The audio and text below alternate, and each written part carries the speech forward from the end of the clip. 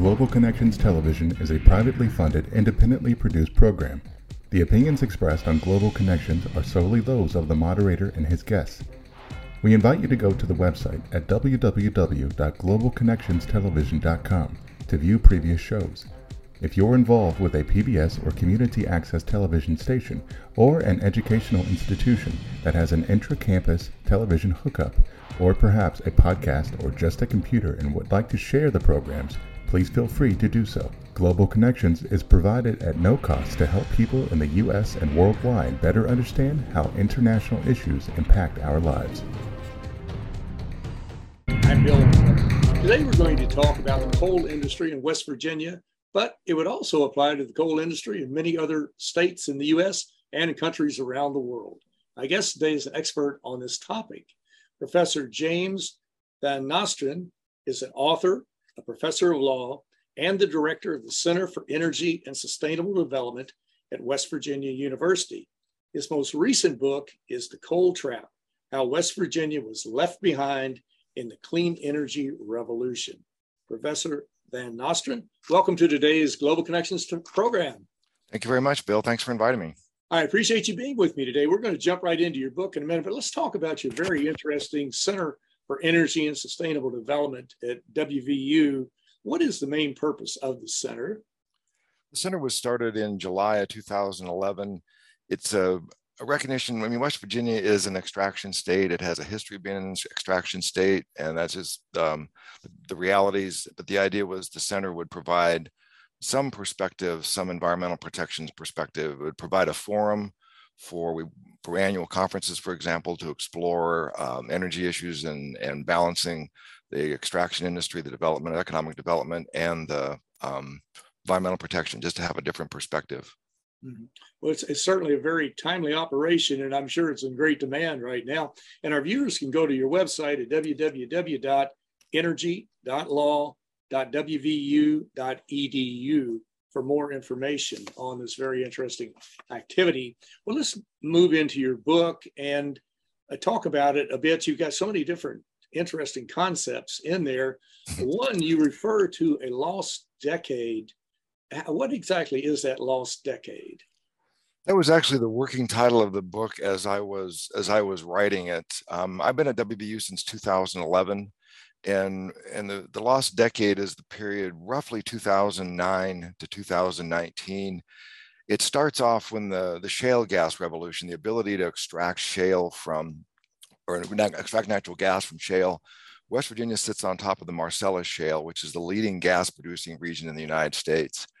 And that extraction of natural gas from shale really started cranking up around 2007, 2008, 2009. And that made a big difference in the energy industry. And about the same time, we also had President Obama going into the White House, ramping up environmental protection laws. And so it made a nice starting point in terms of that things were much different in the energy industry. And then how did West Virginia political leaders respond during this 10 years? Because natural gas really had a huge impact on the coal industry, but with availability, mass quantities of natural gas at very low prices became available. It was a real game changer in terms of lowering wholesale electricity prices and pushing coal plants out of the money, basically. And rather than really responding to the fact that natural gas was going to forever change the economics for the coal industry, later on in the decade, we had cheaper wind and solar. West Virginia political leaders just dug in and complained about a war on coal and complained it all on Obama's job-killing EPA. Didn't really manage this inevitable transition in the electric industry. They were pretty much in denial and blaming it on Washington, D.C. So it's a lost decade in terms of we knew things were going to be completely different. And rather than acknowledging that, embracing that, helping manage the state through that transition, let's just blame it all on Washington and Obama's job-killing EPA. That's interesting. You brought up that concept of war on coal, and we've heard that there really isn't a war on coal. Nobody wants to put coal miners out of work. We see a shifting technology taking place. We see the climate is being ravaged by fossil fuels through coal, oil, gas, those types of extractions and utilizations. But there really is not a war on coal, is there? I mean, it seems like a bogus issue. I mean, you could almost say, well, when we move from using automobiles and not using horses, there was a war on buggy whips or a war on horses, couldn't you? I mean, it's really ridiculous. I mean, when you hear some of the nonsense these politicians put out. No, it's a great point, Bill. And I spent a lot of time in the book talking about the political landscape in West Virginia, 2010, 2012, those elections.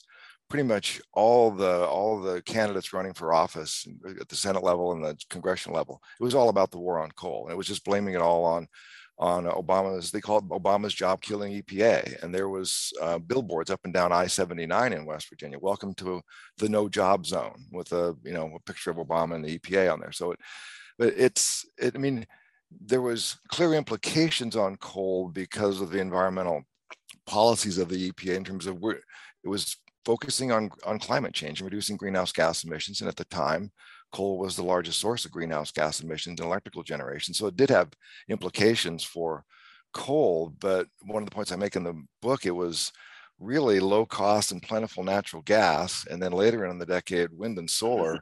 Those are the overwhelming market forces that caused the demise of the coal industry, not environmental regulations. They certainly were. And what we're talking about today, as I mentioned earlier, is really a microcosm. We're talking about West Virginia, but it would apply to Kentucky. It could even apply to the strip mining going on in Wyoming.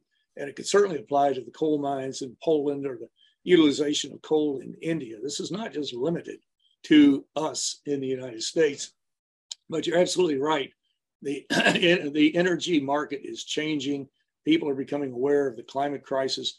And also they're looking at the cost factors. It's now, as I understand it, is so much cheaper to use solar, wind, some alternative clean energy, is it not?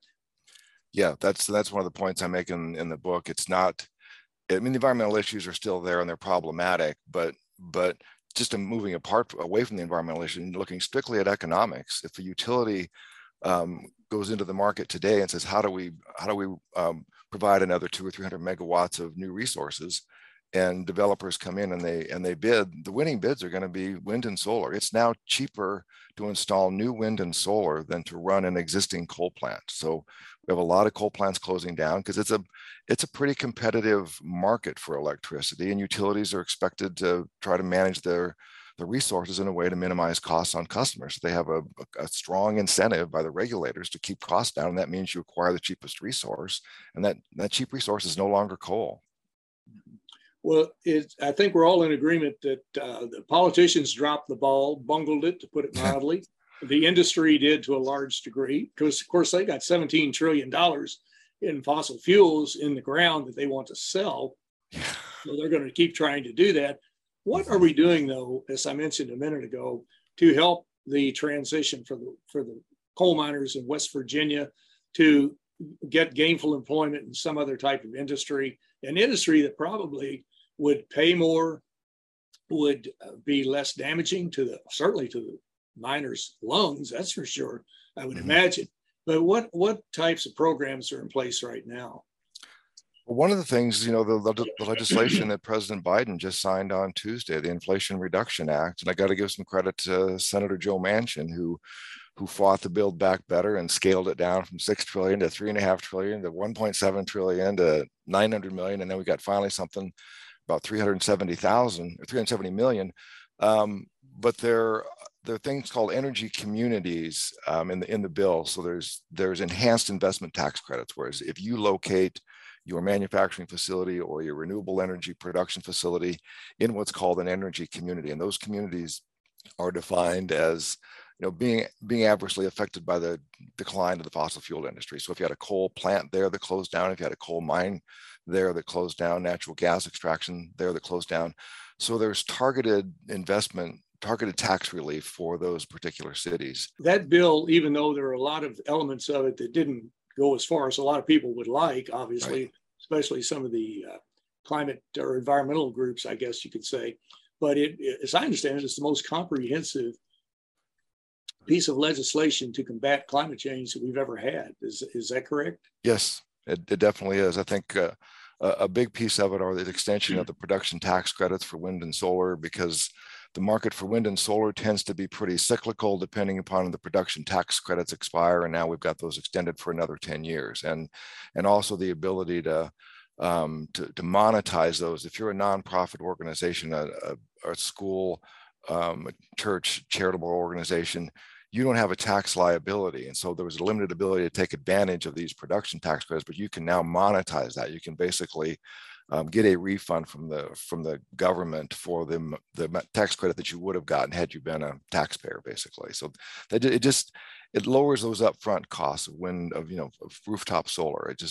You're looking at a pretty big chunk of change if you want to put solar panels on your roof, but now with a 30% investment tax credit for citizens, that just makes it much more affordable. It sounds like there are many incentives there to move from that to electric or to some other type of clean energy, an alternative form of energy. I mentioned a minute ago too about the regulators and how do regulators affect the market in West Virginia or elsewhere? What role do they play as far as perpetuating some of the myths about the coal industry, or perhaps making changes? Perhaps, I'm not sure which. Well, I think if you're referring to like the utility regulators, I mean, that's what I'm most exactly. Yeah, that's what I'm most familiar with. I started off with 5 years at the New York Public Service Commission. My father was the chief regulator in Iowa for 8 years when I grew up, and then I spent 22 years representing investor-owned utilities in these rate proceedings. And one of the things I talk about in the book is the tremendous power that these public service commissions or public utility commissions, what they have in terms of shaping a state's energy policies. They have a really broad grant of authority, and they oversee the utilities' resource decisions in terms of whether they're building coal or natural gas or wind or solar. And that's been a big issue in West Virginia. When I crunched the numbers for my book, between the years of 2008 and 2020, which roughly corresponds to what I referred to as the lost decade, our electricity prices in West Virginia on average went up at a rate that was 5 times the national average. Because notwithstanding this shale gas revolution, utilities around the country moving quickly into natural gas, and later on in the decade moving into wind and solar, we're still 88% coal-fired in West Virginia, and that is not a cost-effective way to generate electricity anymore.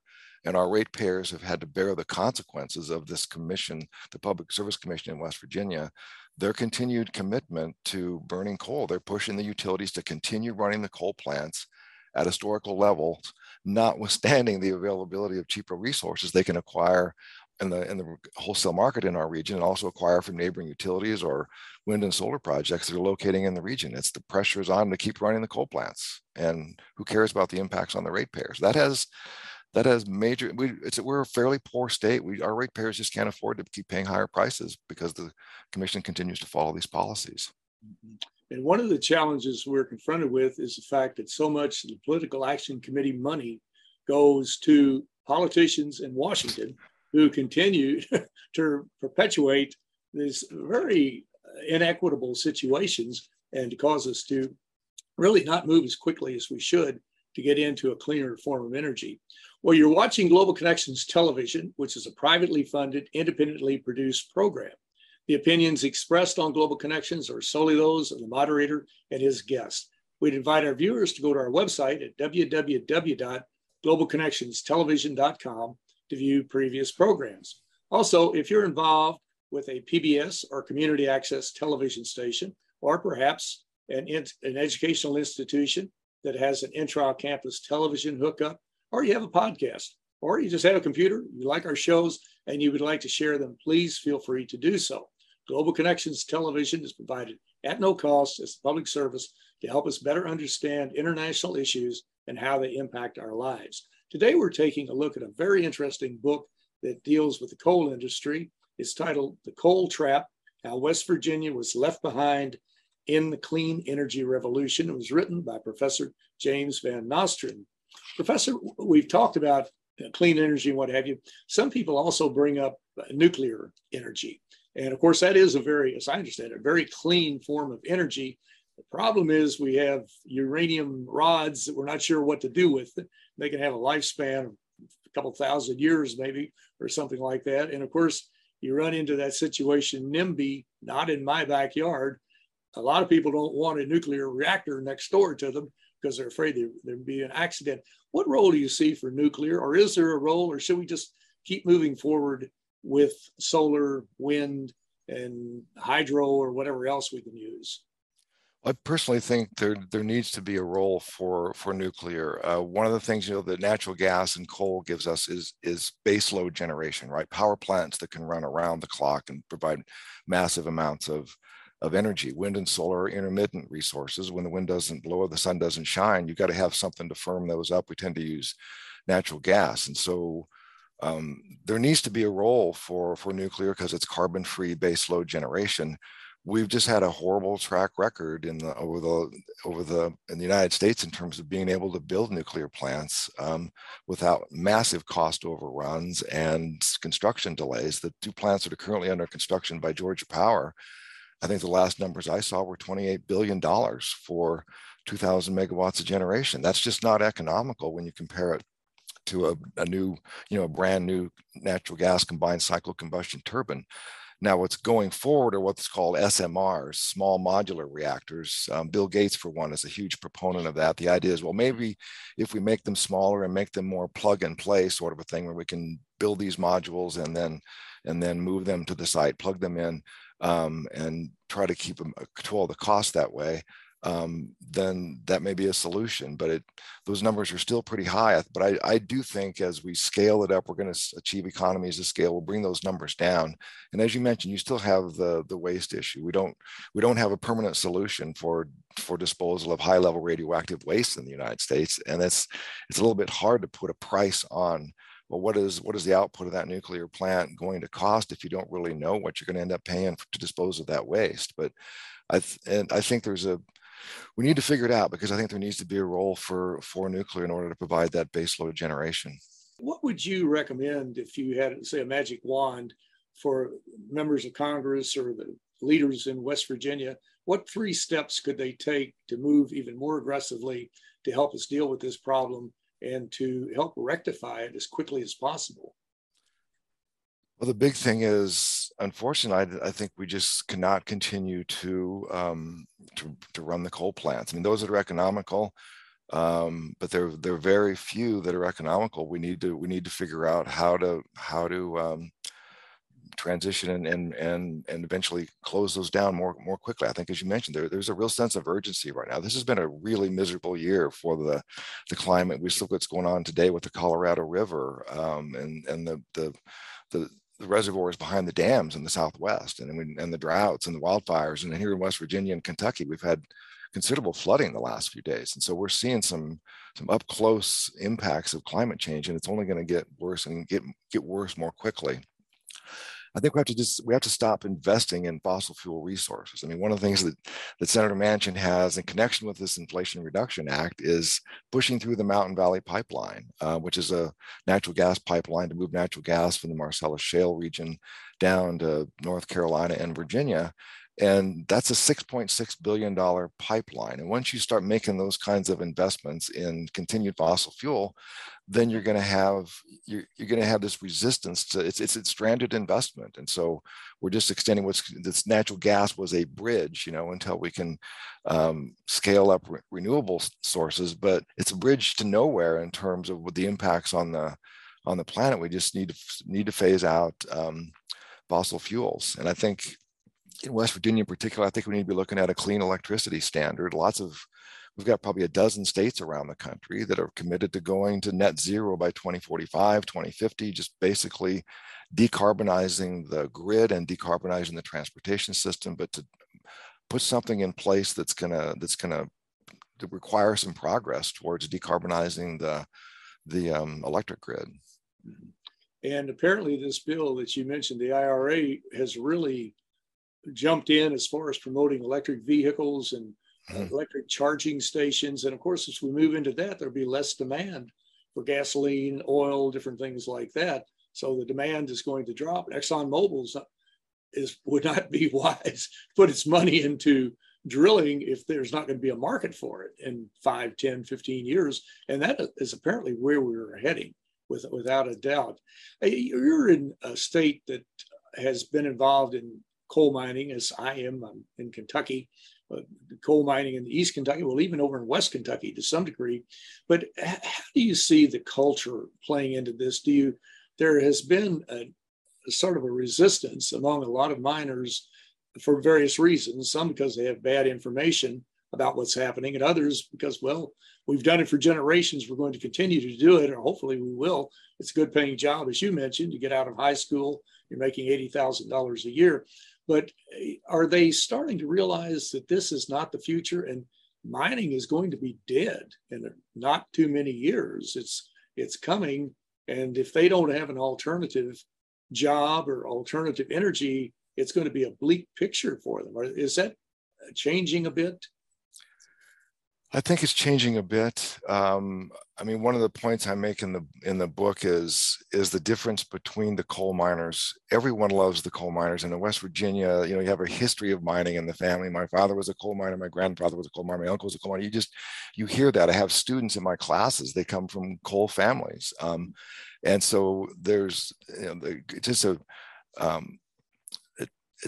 a very compelling image, the coal miner, but the coal operators are a whole different deal in terms of how they treat the coal miners. And you need to make a distinction between the two, because the coal operators, when they go into bankruptcy, what's the first thing they shed? Well, they shed the retirement obligations and the healthcare benefits for the retired coal miners. And then they shed their environmental remediation liability. So the coal operators do not take good care of the coal miners. But as far as the transition goes, I think, you mentioned Eastern Kentucky. One of the things I write about in my book is what does real leadership look like? And one of the examples I gave was shaping our Appalachian region, which when Steve Beshear was the Democratic governor of Kentucky, Hal Rogers was a Republican congressman, the chair of the Appropriations Committee. Back in 2012, they started this Shaping Our Appalachian Region, which pretty much says, coal mining as we know it in Eastern Kentucky is over, and we need to figure out a new future and work on that transition, but acknowledge that it's just not going to be the same way in the coal fields. And we never had that in West Virginia. We've never had politicians stepping up and say, we need to plan a different future here. Instead, we're going to waste all our energy talking about a war on coal and blaming everything on Obama's job-killing EPA. And it's difficult. So we're behind. That's why we refer to it as a lost decade in terms of you can't get people to focus on a transition if you have your political leaders saying, well, that we don't need to transition. The coal jobs aren't going away or they're coming back. I mean, our governor, Jim Justice, was reelected in 2020. His platform was Jim Justice. He never gave up on coal. I mean, come on, this is the year 2020. And then we had, of course, Donald Trump came in and said the coal mining jobs are coming back. And so it's been difficult to really get much momentum for this transition in West Virginia when you have political leaders that really deny that we even need to talk about a transition. The misinformation is mind-boggling. And yes. If anybody looks at the statistics, you can see the coal mine jobs have started to decline. They not just recently, they started decades ago because of automation and lack of demand for coal, and they're just dropping precipitously. Well, we're about out of time, but at very last 30 seconds, as I understand it, we are really paying or subsidizing the fossil fuel industry to like $500 billion a year of taxpayer money. I don't know if that's the exact figure now, but it's a huge amount. What would happen if we were to stop that subsidy to ExxonMobil and put it into clean energy? It's definitely worth talking about. I think the way the tax code is written and the way these production tax credits and investment tax credits for renewable resources, they expire, right? They set to expire a certain amount of time. So there's way too much attention focused on all these subsidies going for renewable resources. Why? Because we have this debate every 3 or 4 or 5 years. Now they're extended for 10 years. But the subsidies for the fossil fuel industries are hardwired into the code. They don't come up for debate. We don't decide about them every year. And so if you really put everything on a level playing field, it would be a much different outcome. But I think there's a real sense of urgency. We need to scale things up pretty drastically for clean energy resources, and that includes the zero carbon resources like nuclear. And I think one of the things, Manchin really likes the carbon capture and sequestration and the hydrogen, but but the things that are going to help us decarbonize and scale up the tax credits. Because I think, one of the things I talk about in the book is, solar prices came down 90% between 2010 and 2020. Wind came down 72%. Why? Because we scaled it up, and the economies of scale that you achieve by investing in research and development, you bring those costs down. I think the same thing can happen with nuclear, perhaps with hydrogen, perhaps with carbon capture and sequestration, but we just need to provide the incentives to really scale that up to decarbonize on a much more rapid pace than we're doing right now. If we got behind it, it would be better for the taxpayer, it'd be better for the consumer, it'd be cheaper, it'd be a safer environment, and hopefully we'll forestall some of the adverse impacts of climate change. But yes. Professor James Van Nostrand, I want to thank you so very much for a very interesting and a very informative program. Thank you, Bill. Great to be on the show. Thank you. I'm Bill Miller. Thank you for joining us today on Global Connections Television.